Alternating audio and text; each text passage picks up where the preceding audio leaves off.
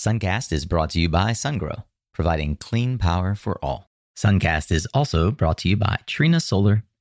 Representatives from every country, representatives from really all large organizations across the world, coming together to talk about what does our future look like? Bringing every single country in the world together to try and make an agreement on something as complex as climate change is challenging. They all agreed to put climate at the center of their work. That was a foundational shift. Now you go and say, okay, did they actually mobilize those dollars? Here we are 2 years later. The answer is no. Hey there, Solar Warriors. I'm Nico Johnson, and this is Suncast. Each week, I pull back the veil on the life and business insights of clean tech entrepreneurs building the most noble and impactful companies of our time. I hope what you learn from this conversation is a catalyst for your own growth. So thanks for tuning in, and welcome to our tribe.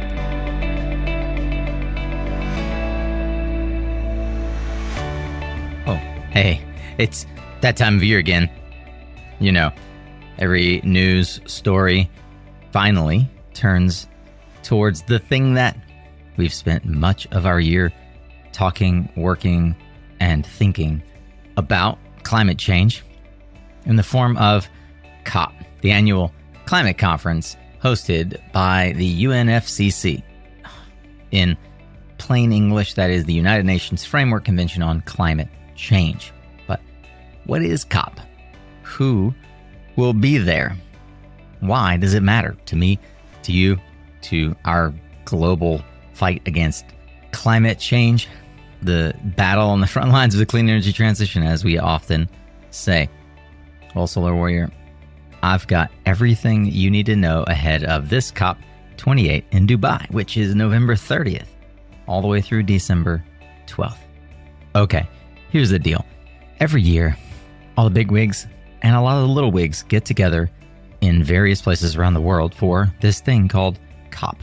But even if you're familiar with the fact that it happens every year, you may not be too familiar with COP's history, and it can be tricky to follow the coverage of climate change negotiations.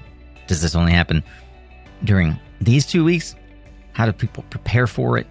Who the heck goes? Who gets invited? What happens around all of the conferences or meetings? I had the same questions. Frankly, I don't know all that much about how COP works, but I know some folks.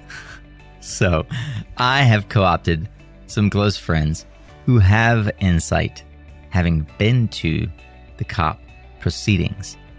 Myles is Vice President of Business Development at Perch, but before that he was on the advance team for none other than John Kerry, and he went to the one COP that most of you probably recognize if you thought about it or recognized or realized that COP happens at all, and that's COP21, aka the Paris Accord, which is the agreement that was signed during the COP in Paris way back in 2015. I also have my friend James Ellsmoor, who has been on the show before and who has spent a lot of time in these COP proceedings over the last 5+ years, specifically elevating and providing a platform, quite literally this year a stage, for the voices of small island developing states, as they, so all too often, are the ones who face the biggest risk and impacts of climate change. And then yours and my favorite female podcast host of the industry, Miss Julia Pyper, who went back in 2021 to COP26 in Glasgow. Is that right? Am I doing the math right? Yeah, Glasgow. Julia joins fresh off her mini retirement from podcasting and talks all about not just what happened in Glasgow, why it was a consequential COP, but what does it mean for our industry at large? See, she speaks from a position of insider knowledge as the Vice President of Comms for GoodLeap. That's right, one of the largest residential solar financiers in the United States. She also is a recovering journalist. You see, there are a lot of things to learn, so I wanted to unpack a little bit of it here up front, and then we'll jump right into 3 fascinating stories of how the folks I just mentioned experienced COP for themselves and what it means for you.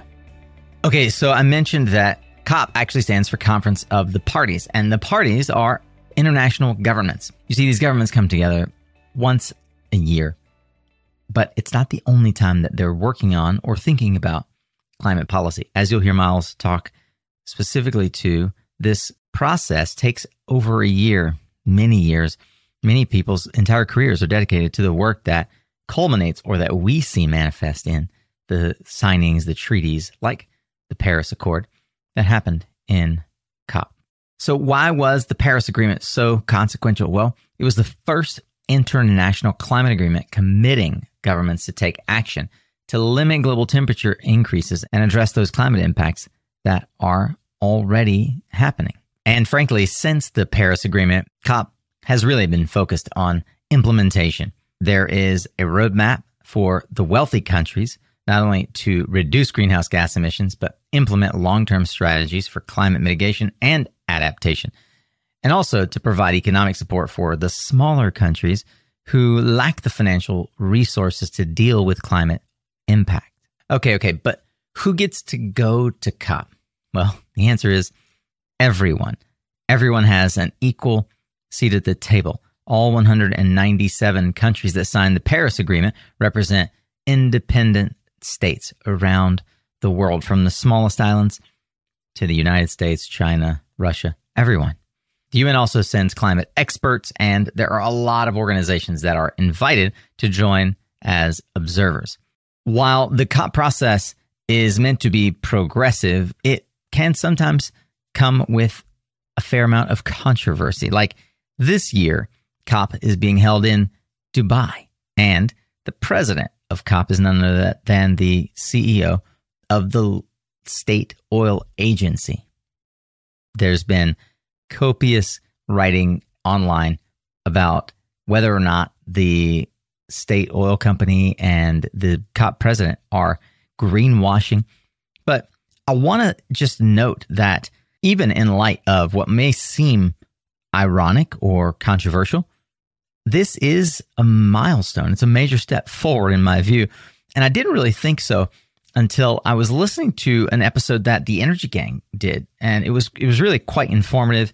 They go into the geopolitical scenario or situation and some of the controversy surrounding the president of COP. But I also feel like, given that Woodmack and some of the pundits on the board are also a little bit more centric and can speak to both oil and gas and renewables, it's a fairly fair conversation. I would encourage you to go check it out. I was looking for controversy. I was looking for a fight to pick. But honestly, I think that this COP is going to be one to watch. It's going to be one to track. And that's why we're here. Please make sure that you're following and click the bell on LinkedIn or here on YouTube so that you'll be notified when we do post about COP. I look forward to bringing you some social media takeovers from our friends who are on the ground in COP. If you are headed to COP and you'd like to participate in that, please reach out to us, podcast@suncast.me. I'd love to hear what questions you think I should have asked or how you will be following along. Please let me know in the comments below on YouTube or over on LinkedIn if you're listening on the podcast or actually watching on social media. Thank you for tuning in. Now, let's get ready to tune up your skills, Solar Warrior, as we dig into another powerful conversation here on Suncast. Hey, if you're looking for a way to maximize the ROI for your next utility project, I would like to point you to SunGrow's new SG4400 modular inverter. This new innovative solution will reduce capital and operating expenses because it arrives already on a skid with a step-up transformer. It's built using 4 1100 kW modules so that if one of them fails, well, the other 3 keep powering right on through, as the DC and AC protection are completely separate between the modules. You can learn more about this fantastic new product and more at mysuncast.com/sungrow. There are many ways to experience COP, and possibly the most fortuitous could be the advance team for a major diplomat from one of the top, G8 countries. Say if you were on the advance team of John Kerry, perhaps 2015, the famous Paris Accord. Well, lucky for you, I'm friends with just such person. Myles Fish is VP of Biz Dev over at Perch Energy, but long before he was helping grow the community solar market at Perch and Blue Wave, he was at the U.S. Department of State. Today, he's going to pull back a little bit of the veil on what it's like to be on the advance team for John Kerry at one of the most consequential COP of our time. Hey, Myles, good to see you again. Happy to be here, Nico. So, brother, it's rare to be able to, of the 8 billion people on the planet, how many people are on an advance team? A couple dozen, I guess, in the U.S. government, and there's elsewhere, but we do have a stronger presence from the U.S. on advanced sides. We take. Do the different advanced teams get together and have parties after everything's over? Not really, actually, because we all are so kind of in our world and trying to make sure things go well for the person we're responsible for making sure kind of logistics are smooth. So, well, as I said in the beginning, your career in solar was preceded by a diplomatic career, which was preceded by, as a Peace Corps volunteer career. That's right. Over in Kazakhstan. Is that right? That's right. What led you to the State Department? It was actually a bit tied to our being a Peace Corps volunteer. As you finish your Peace Corps career, you're able to get into the government, the U.S. government, in a somewhat more streamlined way. You bypass some of the bureaucracy. So that allowed me to get my initial job at the State Department, and eventually from there was hired into the Secretary's office, which is actually a function at the State Department. It's not, you can work for the Secretary's office and kind of continue on through actual specific individuals. And this advanced team, this group of individuals that travel in advance of the Secretary to make sure the logistics run smoothly, gets all the meetings in place, set up. That was the team I was a part of. Okay, so for perspective, I've mentioned that often the negotiations that are sort of seen as culminating at COP are just that, they're culminating. How long in advance are the conversations being fostered that lead to the kinds of agreements or sort of declarations that we see at a COP? Yeah, it's a good question. And I would say it's hard to actually put a start date on them. There are individuals who their entire career is kind of negotiating on the United States' behalf on climate issues. The Paris Accord ends. The next thing that individuals that are negotiating on our behalf, they're starting to talk about. All right, what are our NDCs? The commitments that we make. What are those going to look like, and how do we negotiate those and make sure we're in a good position against our allies and other folks that signed that agreement? So. It's hard to put a beginning date on it, but think about it as years. Think about people having a career in this area at the State Department or at Treasury that kind of specialize in making sure we're putting ourselves in a good position in these conversations. Do you remember, it's 7 years ago, but do you remember the conversations internally about COP? And what can you share? What was the general sense of the importance of it, especially going into what we know now as the Paris Accord and what the commitments that were made there? But what was consequential about it in your mind at the time versus now looking back on it? I recall there being quite a bit of discussion on the 2 degrees or 1.5 degrees. Yeah. What the commitment will be. And the hope was to get to the 1.5 commitment. And there were countries that were less willing to sign on to the kind of agreement itself without that 1.5 commitment. That 2, a belief that 2 wasn't enough. And these are like the Pacific Island countries. Kind of Marshall Islands comes to mind as one that was, I think we went back to a couple of times. But they felt like their future was under jeopardy under a 2-degree commitment and kind of needed the world to make a commitment to 1.5. If they were going to be on board. And so I recall that issue being, something that was under discussion for quite some time. And it raised the profile of those countries. They don't usually have a seat at some of the, at these tables kind of at the very end, just kind of their geopolitical position doesn't allow that. But in this discussion, they were very much part of that. The world wanted them to be kind of participants in the in the overall accords. And they were looking at the risk to them and needed, India, China, United States to step up and say, all right, we can make bigger commitments that allow us to kind of keep the global warming to a certain extent that won't put us at risk. So that was one. Others were kind of financial, making commitments to some of those countries, or to kind of India, who had quite a bit of, who was just kind of, these are developing countries, and developing countries historically have used kind of dirty fuels. And so for the first time, we were asking developing nations to commit to clean energy rather than what is traditionally thought of as, cheaper kind of carbon-based fuels. So that was making a financial commitment to help them transition, or not even transition, but to kind of create their energy infrastructure with clean technologies was another one. And it's fascinating just in the last 7 years to see the unbelievable commitment from India specifically to clean energy. The thing that stands out for me about COP is that it's one nation, one voice. It's like you don't have, unlike other diplomatic environments, a weighted importance of each country. So the Marshall Islands, the Palau can stand up and say, my voice counts. There's something unique about COP where it's, really the entire world, representatives from every country, representatives from, large, really all large organizations across the world coming together to talk about what does our future look like?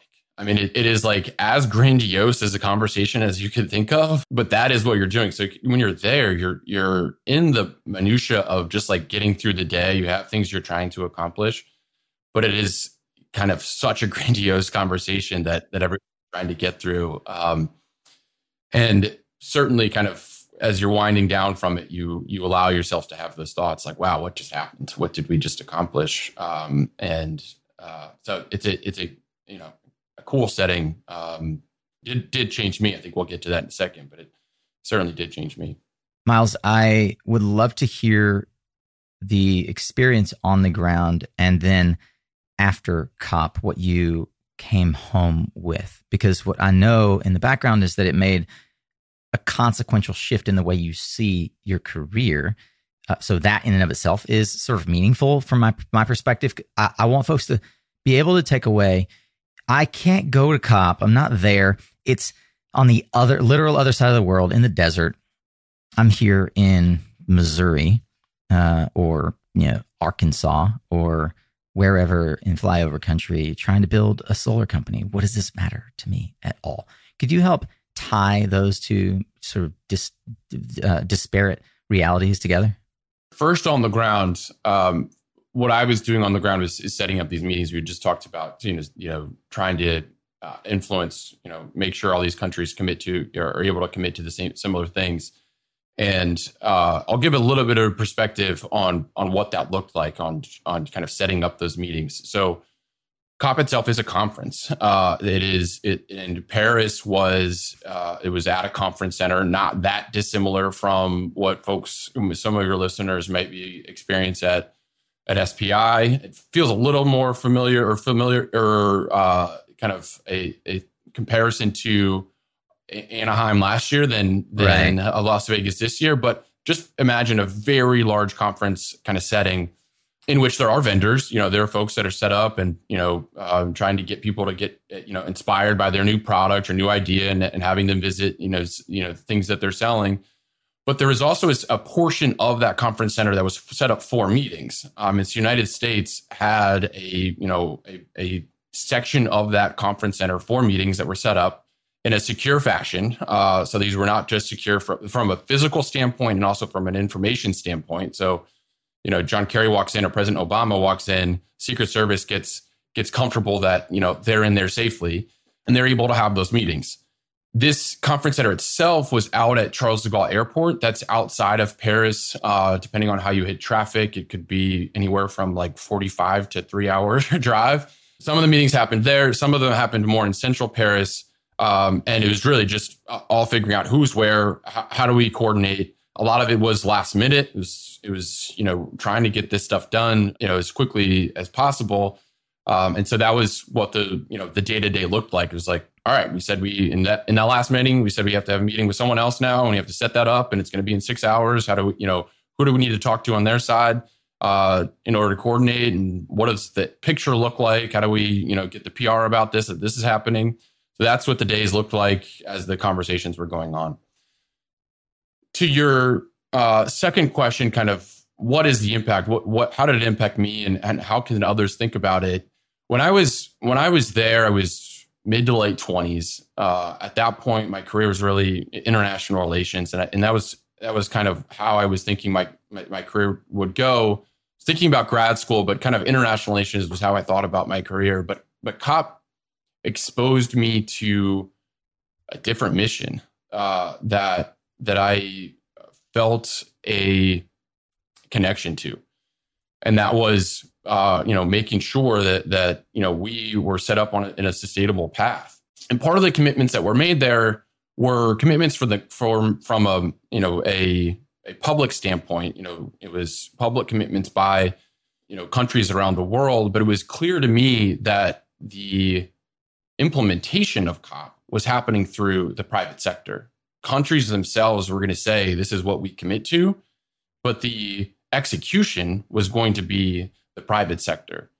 And so I felt that connection to this mission, and I felt also that I wanted to be involved in the implementation, the execution of those commitments. And so that is the transition that happened in my head. I think what I want is my career to be about executing against, the commitments that we're making, the globe is making. And, while my day-to-day looks a lot different than it used to, that's what I see myself doing on a day-to-day, thinking about how we can, community solar is where Perch exists. Thinking about how we can, as Perch, communicate what the benefits of community solar are to individuals so that they might be a little bit more supportive of kind of the larger goal of the state that they're in, or the city that they're in, or the country, as we're kind of trying to follow through, trying to get more community solar in the ground so that we can change that kind of the electric makeup. That is how it impacted me, and how it continues to impact me is kind of it changed my trajectory of my career. I'm in a new chapter now. But there's a very clear connection in my head about how that transition happened. That's beautiful. Thank you for sharing that. Before I let you go, just pulling a thread here.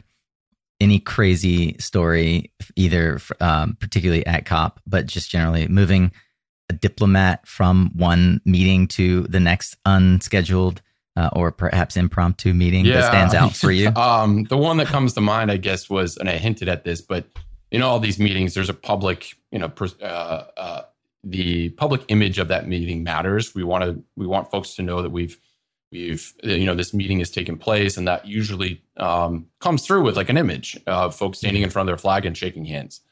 Yeah, finding all of those flags for the Pacific Island countries was very difficult. There was a flag vendor in Paris that we got to know over the course of those 2 weeks, because it was like, the flag itself is over at Charles de Gaulle, and we need to have it at the hotel. And so now we have to go downtown Paris and purchase a new flag for this meeting to happen. So let me just say that Veep is the most realistic show about government that I've seen. Some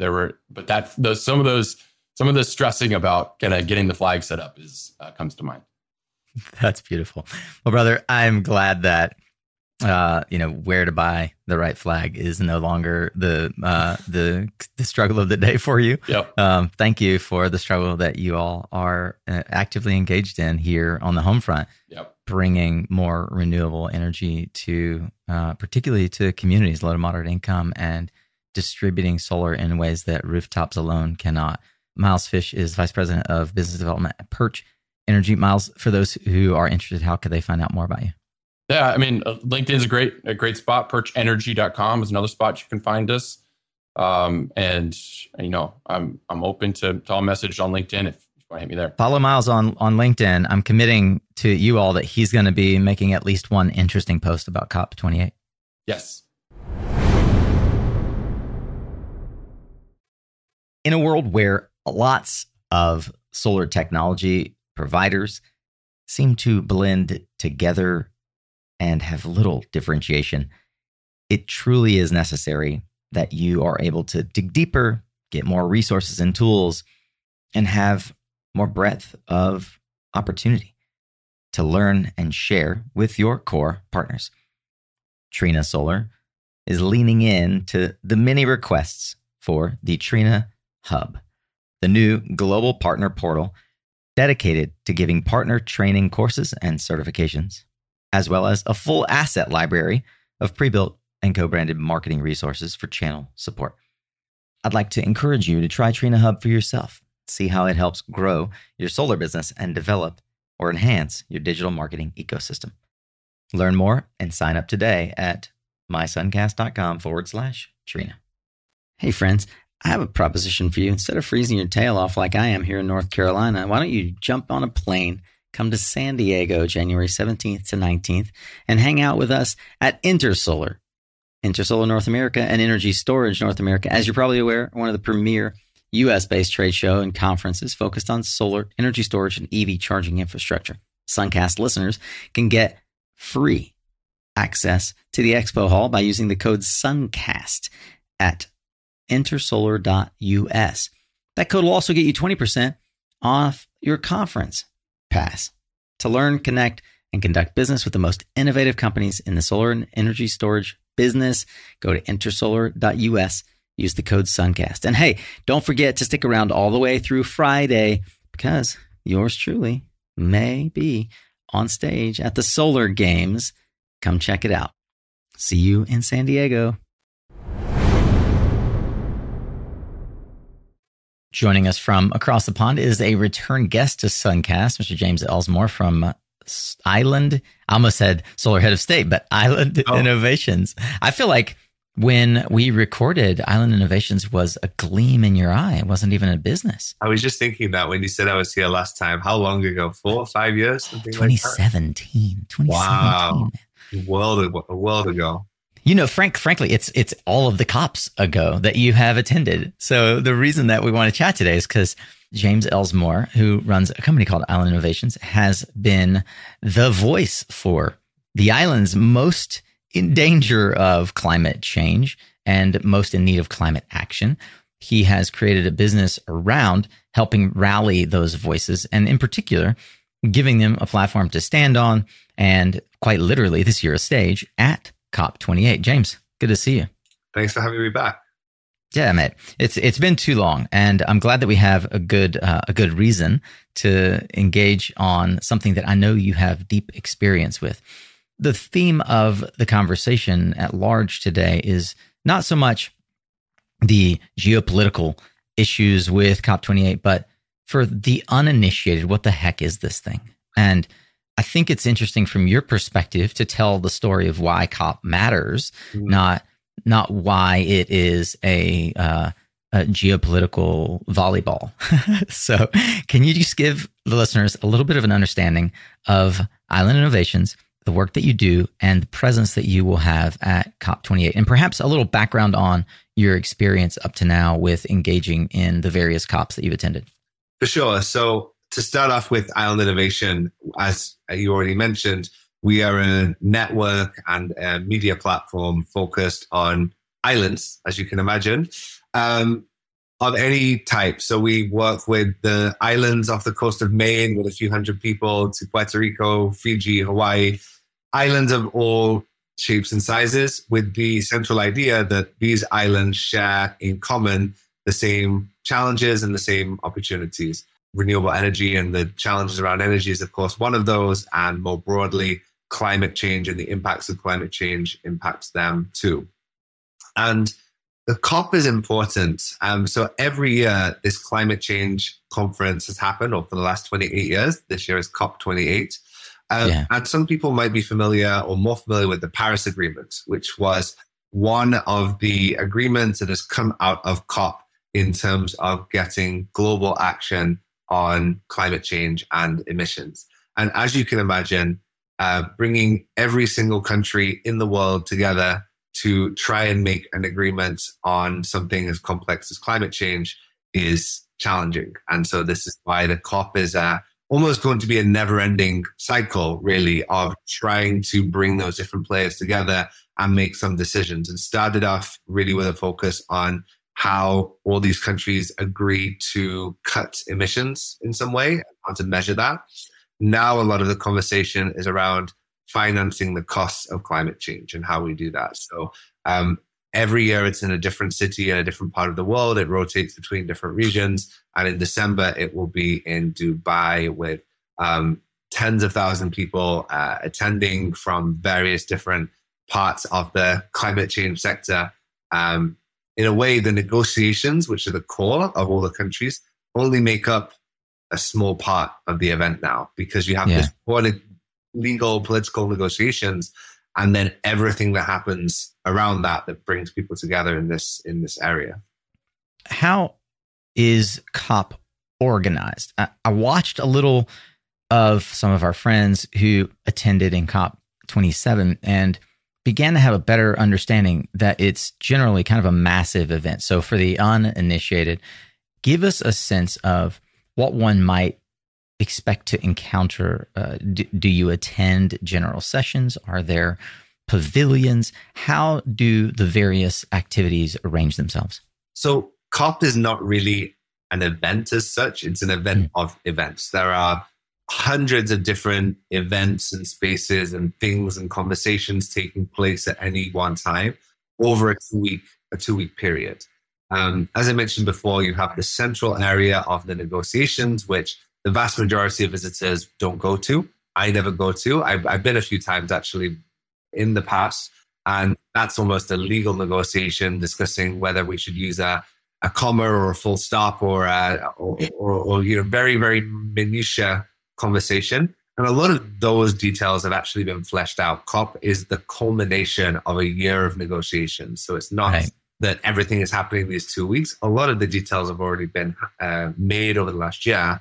And then this is the final part where the prime ministers, the presidents come together and make the big announcements. So that's at the core. Surrounding that, you have the blue zone, which is where the pavilions are. So various countries, regions, interest groups have their own pavilion at the COP. The UK, the US, a number of large countries will have a pavilion. The Caribbean as a region has a pavilion.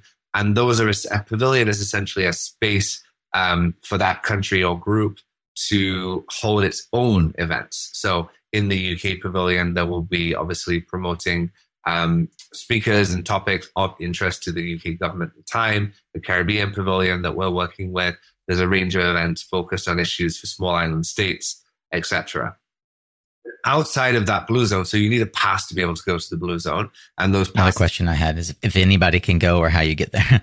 Yeah, and the passes are becoming a hot commodity themselves. It's becoming harder and harder every year to actually get a pass to go to COP as the event balloons in popularity in a way of people seeing themselves needing to be there.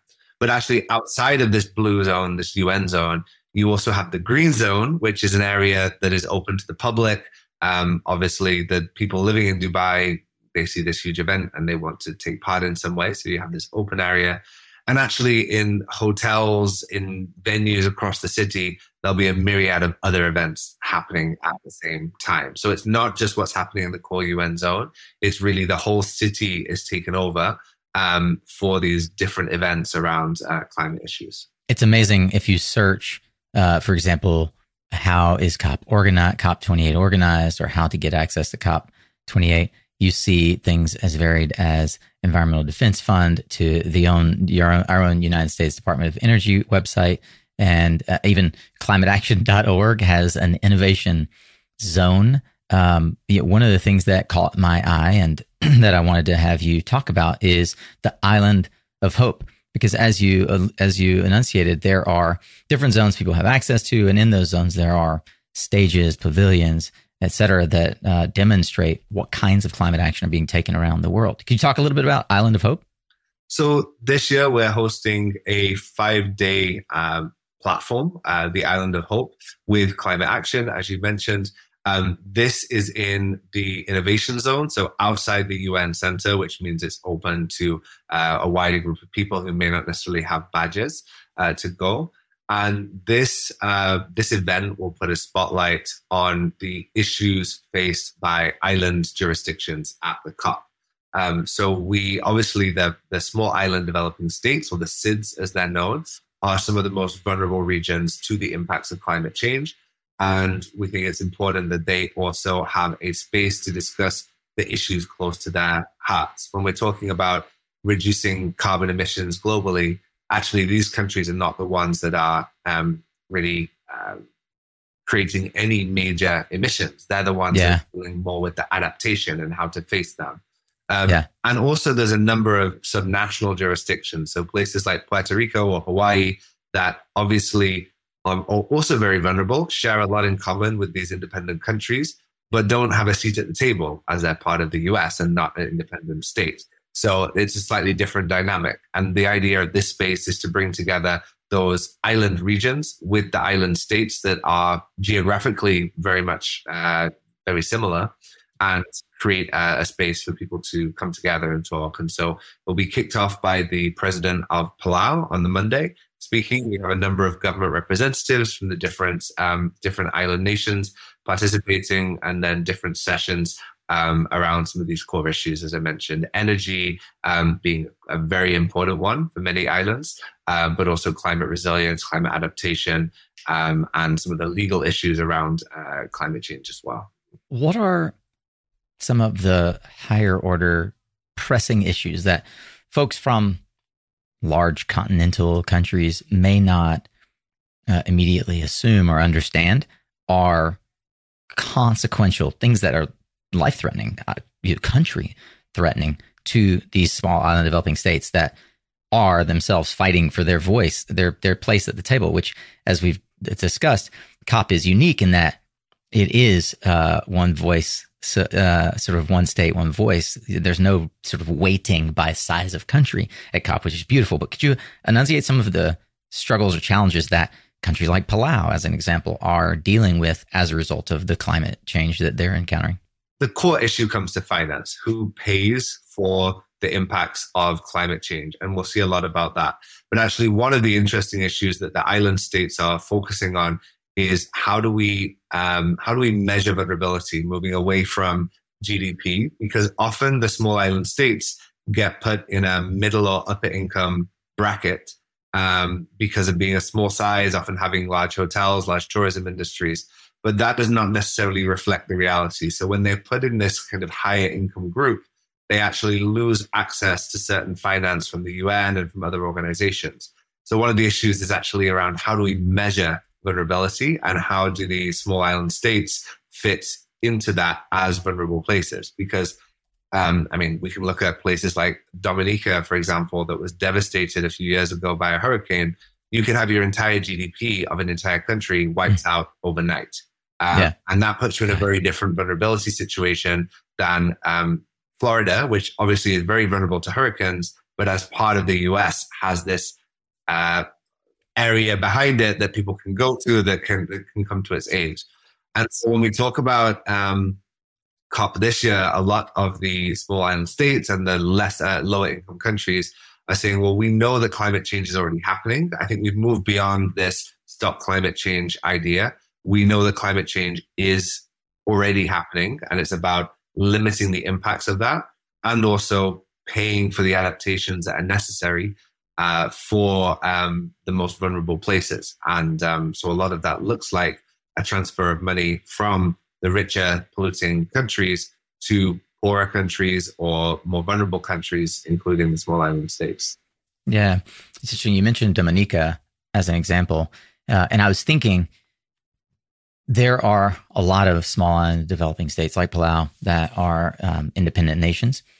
Some of them are a part of sort of greater Polynesia. They have come together to help get more cohesive representation. But how do countries that are historically kind of like Puerto Rico and larger parts of the Caribbean, French Polynesia, principalities of these larger economies, how do they fare with regards to both representation and funding for these events that, we've seen examples in the United States where Puerto Rico's in the news for a couple of days because a big hurricane hits. They get some funding Thankfully, they and Hawaii get funding when these big kinds of activities happen. Do we see the same kind of support? I'm just curious from your perspective how you might compare and contrast these principalities, as it were, islands that are a part of larger nations versus the ones that are independent.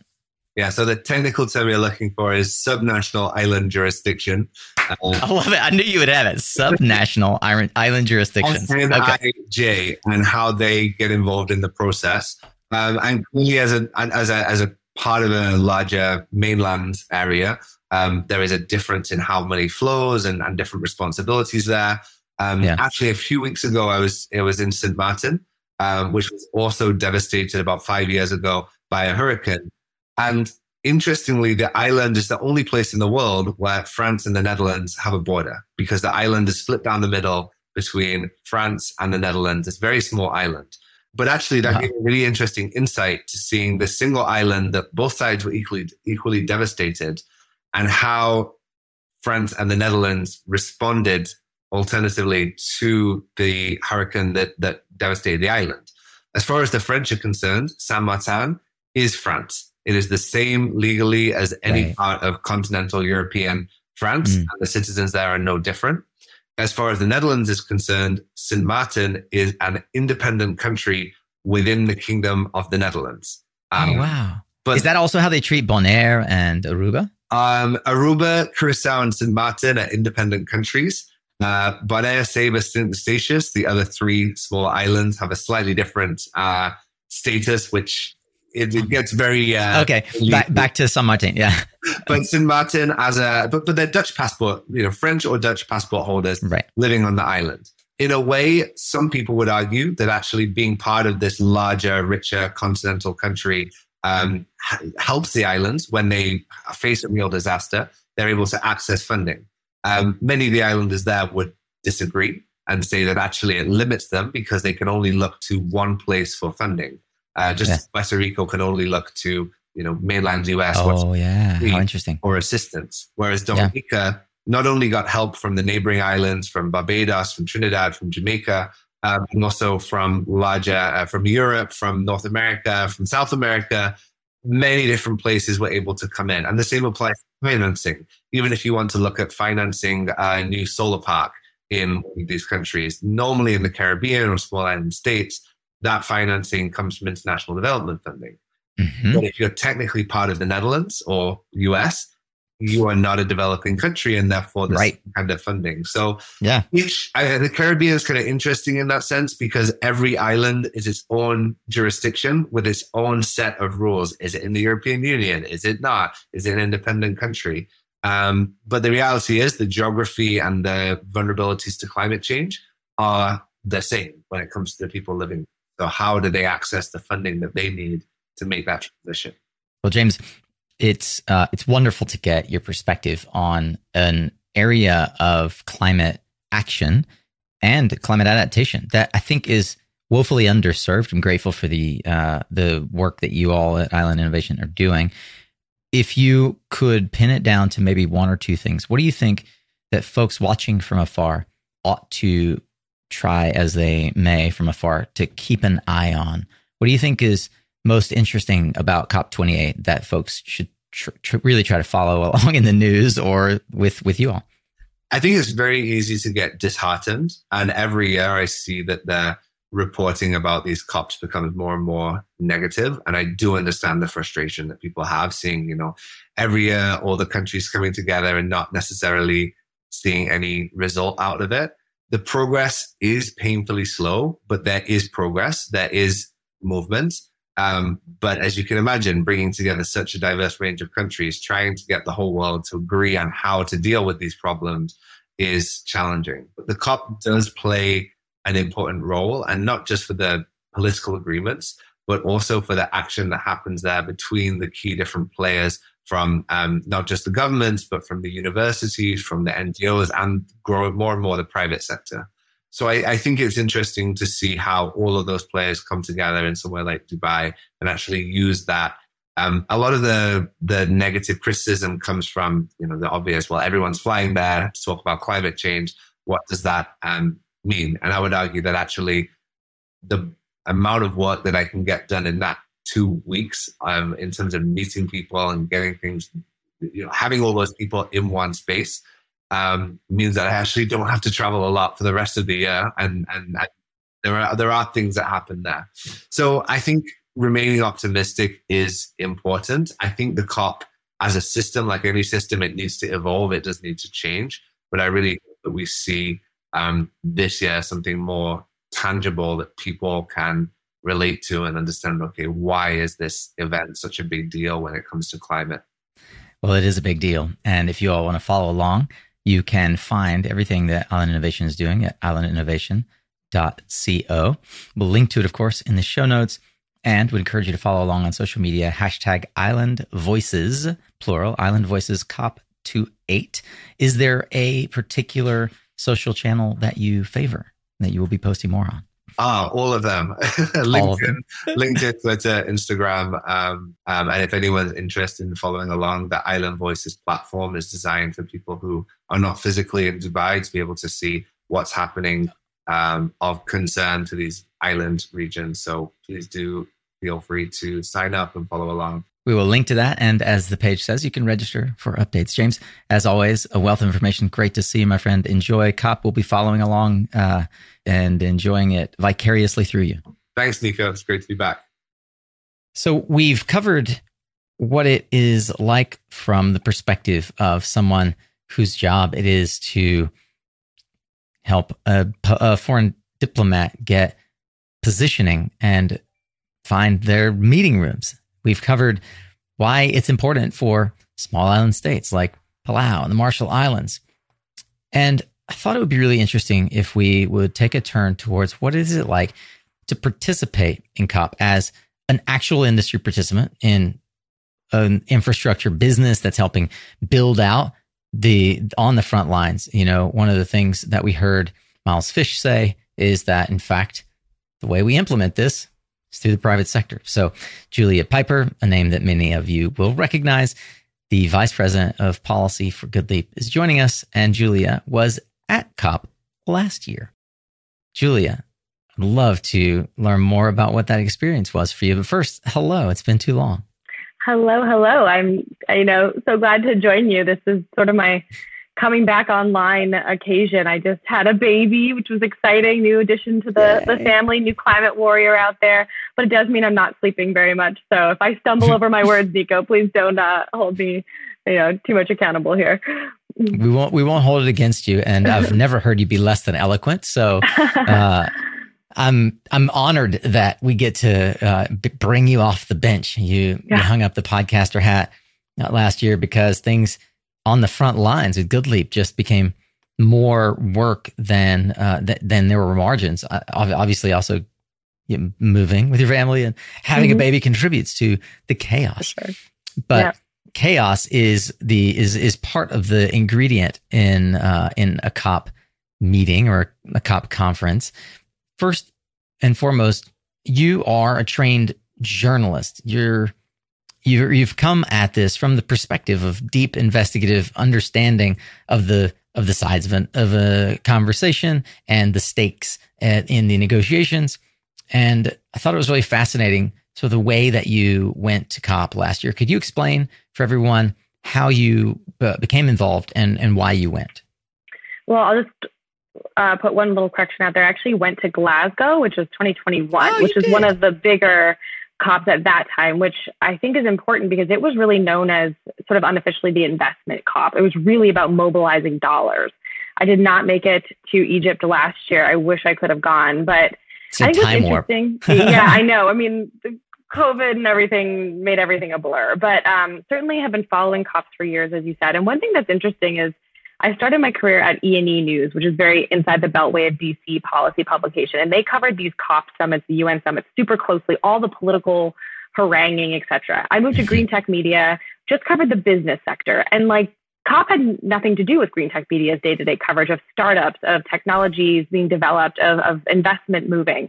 I honestly feel like those two worlds for me have now collided where in COP today, these worlds have collided in that the money conversation, the startups, the investments, the innovation has now worked its way into, I think, the COP landscape in a way that it didn't really exist before. And I actually think the Glasgow Summit was one of those key ones where we saw it was 450 different financial institutions that controlled over $130 trillion, 40% of global financial assets at that COP at Glasgow in 2021. They all agreed to put climate at the center of their work. That was a foundational shift. Now you go and say, okay, did they actually mobilize those dollars? Here we are 2 years later. The answer is no, we have not seen the progress we need. However, I'm of the mindset that like getting people on the record is key. Getting those investors to make those commitments is important because then we have something to hold them accountable to. And I think we actually get the conversation started to connect those worlds where they then look at what investments they can make with renewed interest. It takes someone at a meeting raising their hand saying, I want to bring in someone who's a hydrogen expert, a solar expert, a grid reliability services expert. And that's how the money starts flowing into the solution. Because right now, I think there's a disconnect about high level goals and then what it's actually going to take to get there. And it's all about the money. And so this year's COP, I think, is going to be interesting to see where are we at. The global stock take is a theme, we'll discuss. Where are we at in the follow through? Because the COP I went to was really interesting to see sort of what kind of commitments people could make following the Paris high level commitment of like, let's curb emissions. Then it was like, okay, how? And now we're really needing to drill down. Mind you, I hate the word drill down. It's too oil centric. We need to rev up, where we're at. Yeah. We need to take stock of what we have committed to and what's been accomplished, not only since the Paris Accord, but even since Glasgow and since Egypt. One of the things that is fascinating that we've talked a bit about is that the conference is like a conference within a conference within a conference, and there are layers not only of security, but of activity. Everything from what most would recognize as like a typical conference, an RE plus style event. How did you experience Glasgow on the ground? Put us in that place for those who have no experience whatsoever with this, and sort of how the different communities interact with one another. Well, first of all, Glasgow is just great because it was like moody and Scotland's awesome, and you had to like sip whiskey half the time while talking about climate solutions. So I was here for that. No, but in reality, it was a lot of long days. There are tons of side events at COPs. And again, this is where a lot of people criticize, saying there's so much pomp and circumstance around these COPs. I think this year's in Abu Dhabi, in Dubai, is going to have 70,000 people in 200 countries. And at some point you say, how productive can you be? But I honestly really believe that the main gathering and the side gatherings end up netting so many valuable conversations. So I went and actually emceed the World Climate Foundation's sidebar meeting at the COP in Glasgow. It was a 2-day summit of all massive corporations, investors, startups who all met on the sidelines of COP to have their own summit, if you will. So that to me was super important. The Atlantic Council is a think tank I work with. They look at the geopolitics of energy. Flash forward to today, geopolitics and energy and clean tech are so intertwined more than ever, as we've seen the war in Ukraine and now conflict in the Middle East driving discussions around resources. So the Atlantic Council, for instance, will have its own set of side events, which I all think are super important in getting back to how do we all play our part in meeting that high level goal. It is not just on governments. Governments have to set the framework and they will make commitments, and we hope that they ratify them and make them, put some teeth behind them politically. But nonetheless, we're going to need that private sector, as you alluded to in the intro, to step up. And that's why I think those side events outside the main negotiations are as, if not more valuable in a way, because that's how we're going to start to see dollars flow. It's something on the order of $100 trillion that needs to be moved to combat the climate crisis. That was UN climate envoy Mark Carney's sort of outlook. That's a lot of money. Governments will play a role, but we absolutely need those sidebar actors, including everyone in your audience right now playing their part. And so it can feel distant. It can feel like it's just this pomp and circumstance thing, COP, and doesn't mean anything, and there's no teeth. But what it actually does is it's a really convening that I think sets targets, creates some peer pressure, and then we all take that home and figure out what we're going to do in our day-to-day lives to execute. And I hope your audience, even if they're not there, thinks about what is it that they're contributing to the high-level goal. And maybe you're not even motivated by climate change, but there's certainly a lot of money that's going to flow into the solution one way or the other.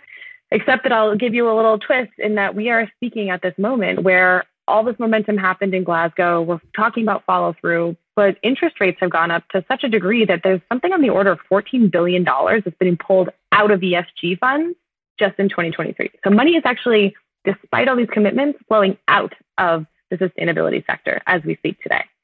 And maybe some in your audience are feeling that. A lot of companies, I know you had a residential. Probably most. Yeah, exactly. They're feeling the crunch. So how do we square these two things, right? You have high level goals, big commitments, and then we're seeing actions not align with that. So I think this is a really critical moment to have tough conversations, and that hopefully the macroeconomic perspective, landscape starts to shift so that it's easier to keep money flowing in.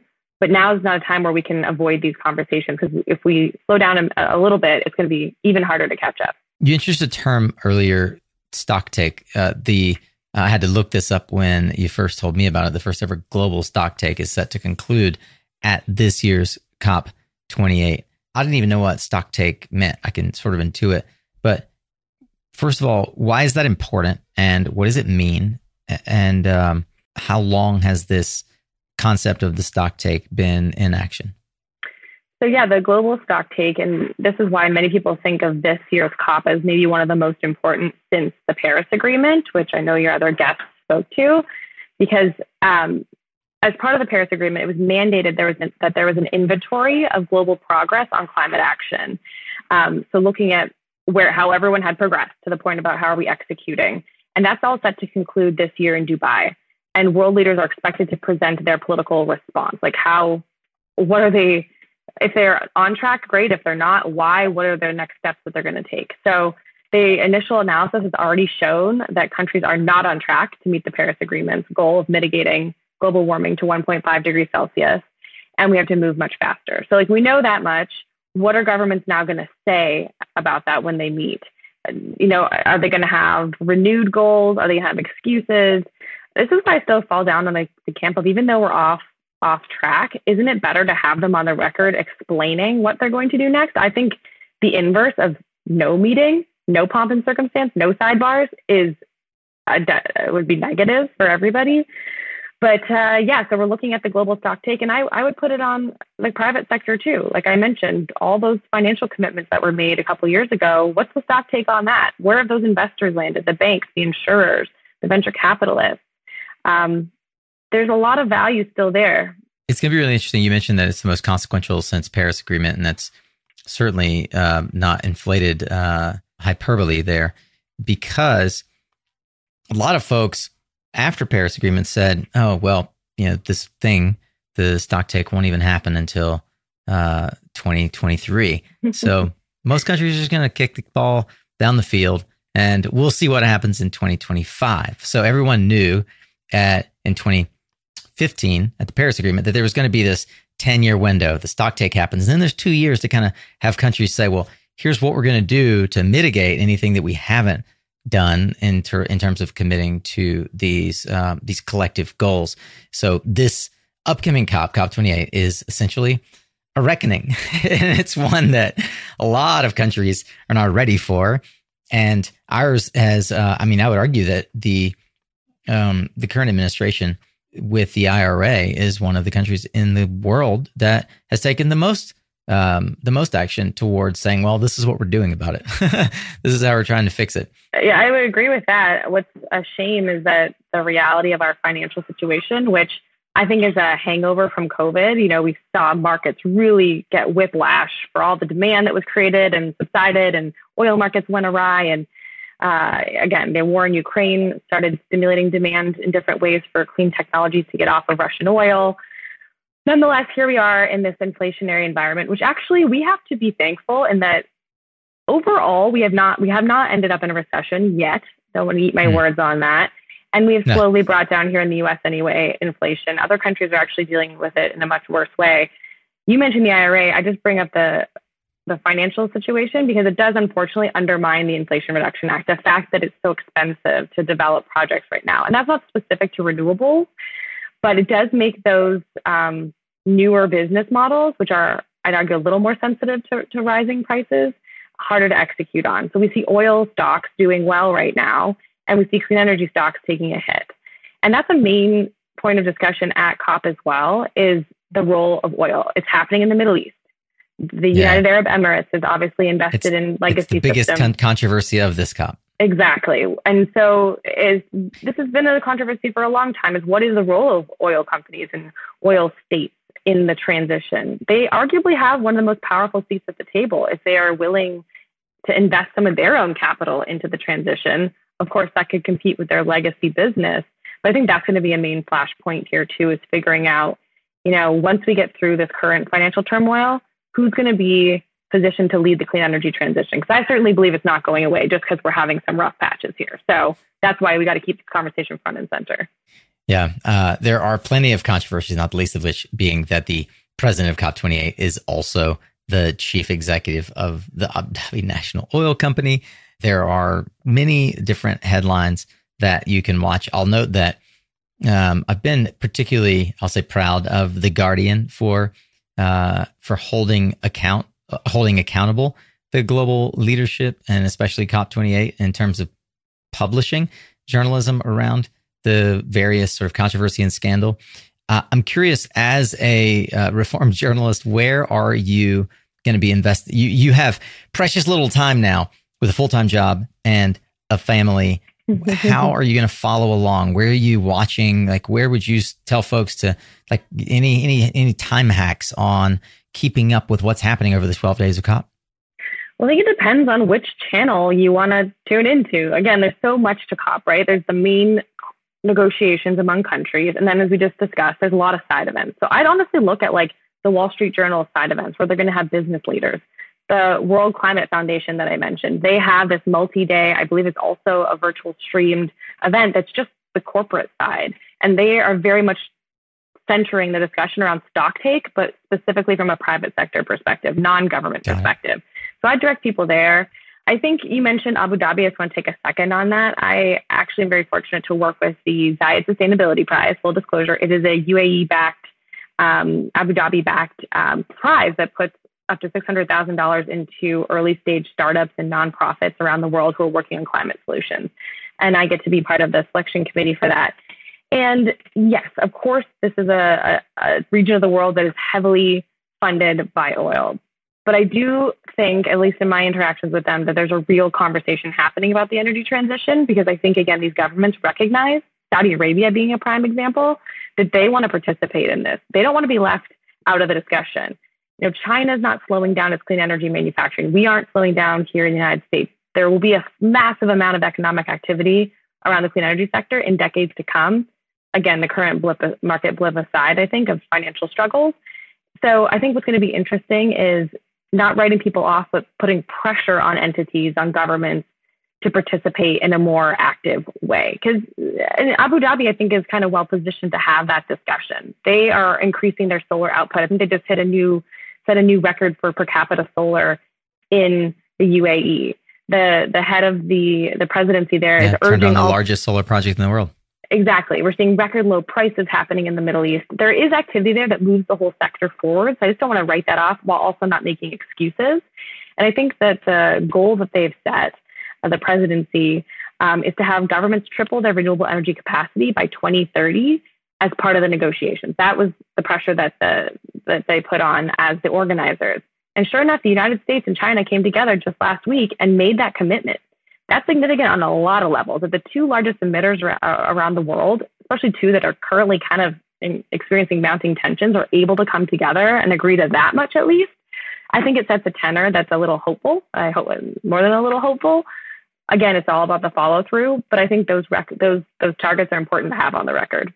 Julia, you're always a wealth of information. I'm so grateful to have you as an ally, someone I know I can turn to for an informed opinion. I appreciate you taking the time to give us the perspective of your having been on the ground, and in particular, something that even I learned coming into this conversation about the impact and importance of Glasgow. And I will be personally following the World Climate Foundation's multi-day stream to get the take on how the corporate side of the stock take really does matter. Because at the end of the day, the entire purpose of this episode and sort of my own discovery around COP, which is admittedly ignorant until I decided to get smart on it through you and several other friends, is we can't ignore what's happening on the global stage.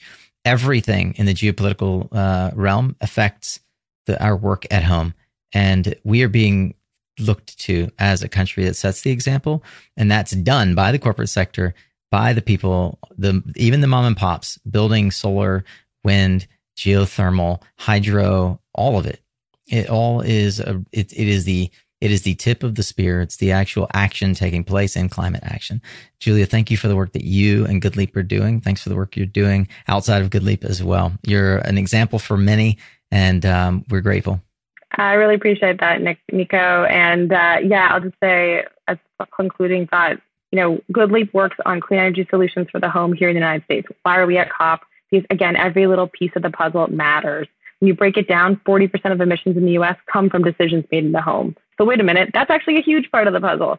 So every heat pump, every solar panel, every geothermal system installed, whatever, HVAC, to me, that's all part of meeting that broader 1.5 degrees Celsius goal that was set in Paris. I think pretty much everyone in your audience is probably playing a part in that too. So thanks for having me. No baby cries in the background. We did it, Nico. Yay. Success. Thanks. Let's hope that COP goes as swimmingly as the last 30 minutes went for us. Cheers. All right, thanks. All right. Well, you and I have the privilege now of at least sounding a little smarter in our next social engagement. When someone brings up COP, you could at least know that it's the conference of the parties. When someone mentions the global stock take, you won't be left in the dark. And I hope that you are now going to take seriously what's happening in Dubai and every COP hereafter. Did the stock take give us insight into whether or not the last 7 years have really gotten any progress? What do you think? Please let me know your take on COP28. Controversy? Progress? Either way, this is an organized and annual way that we, as a global community, get the chance to weigh in, and everyone gets a voice. For that, I'm grateful. And I'm grateful for you tuning in once again. Thank you. If you'd like to read from the copious notes that I researched on this topic while I was getting ready to do these interviews, you could head over to mysuncast.com and click on the show notes tab. Of course, we'll link to that in the description. Whether you're watching or listening, it should be relatively close. Please click the subscribe button, smash the like button, and by the way, share this with someone that you think would appreciate learning a little bit more about the COP process. Thanks to our sponsors who help make this show possible each and every week. You can learn more about them at mysuncast.com/sponsor. We'll also link to them in the description as well so that you can check them out. Remember, you are what you listen to. Thanks again for showing up, Solo Warrior. It's half the battle.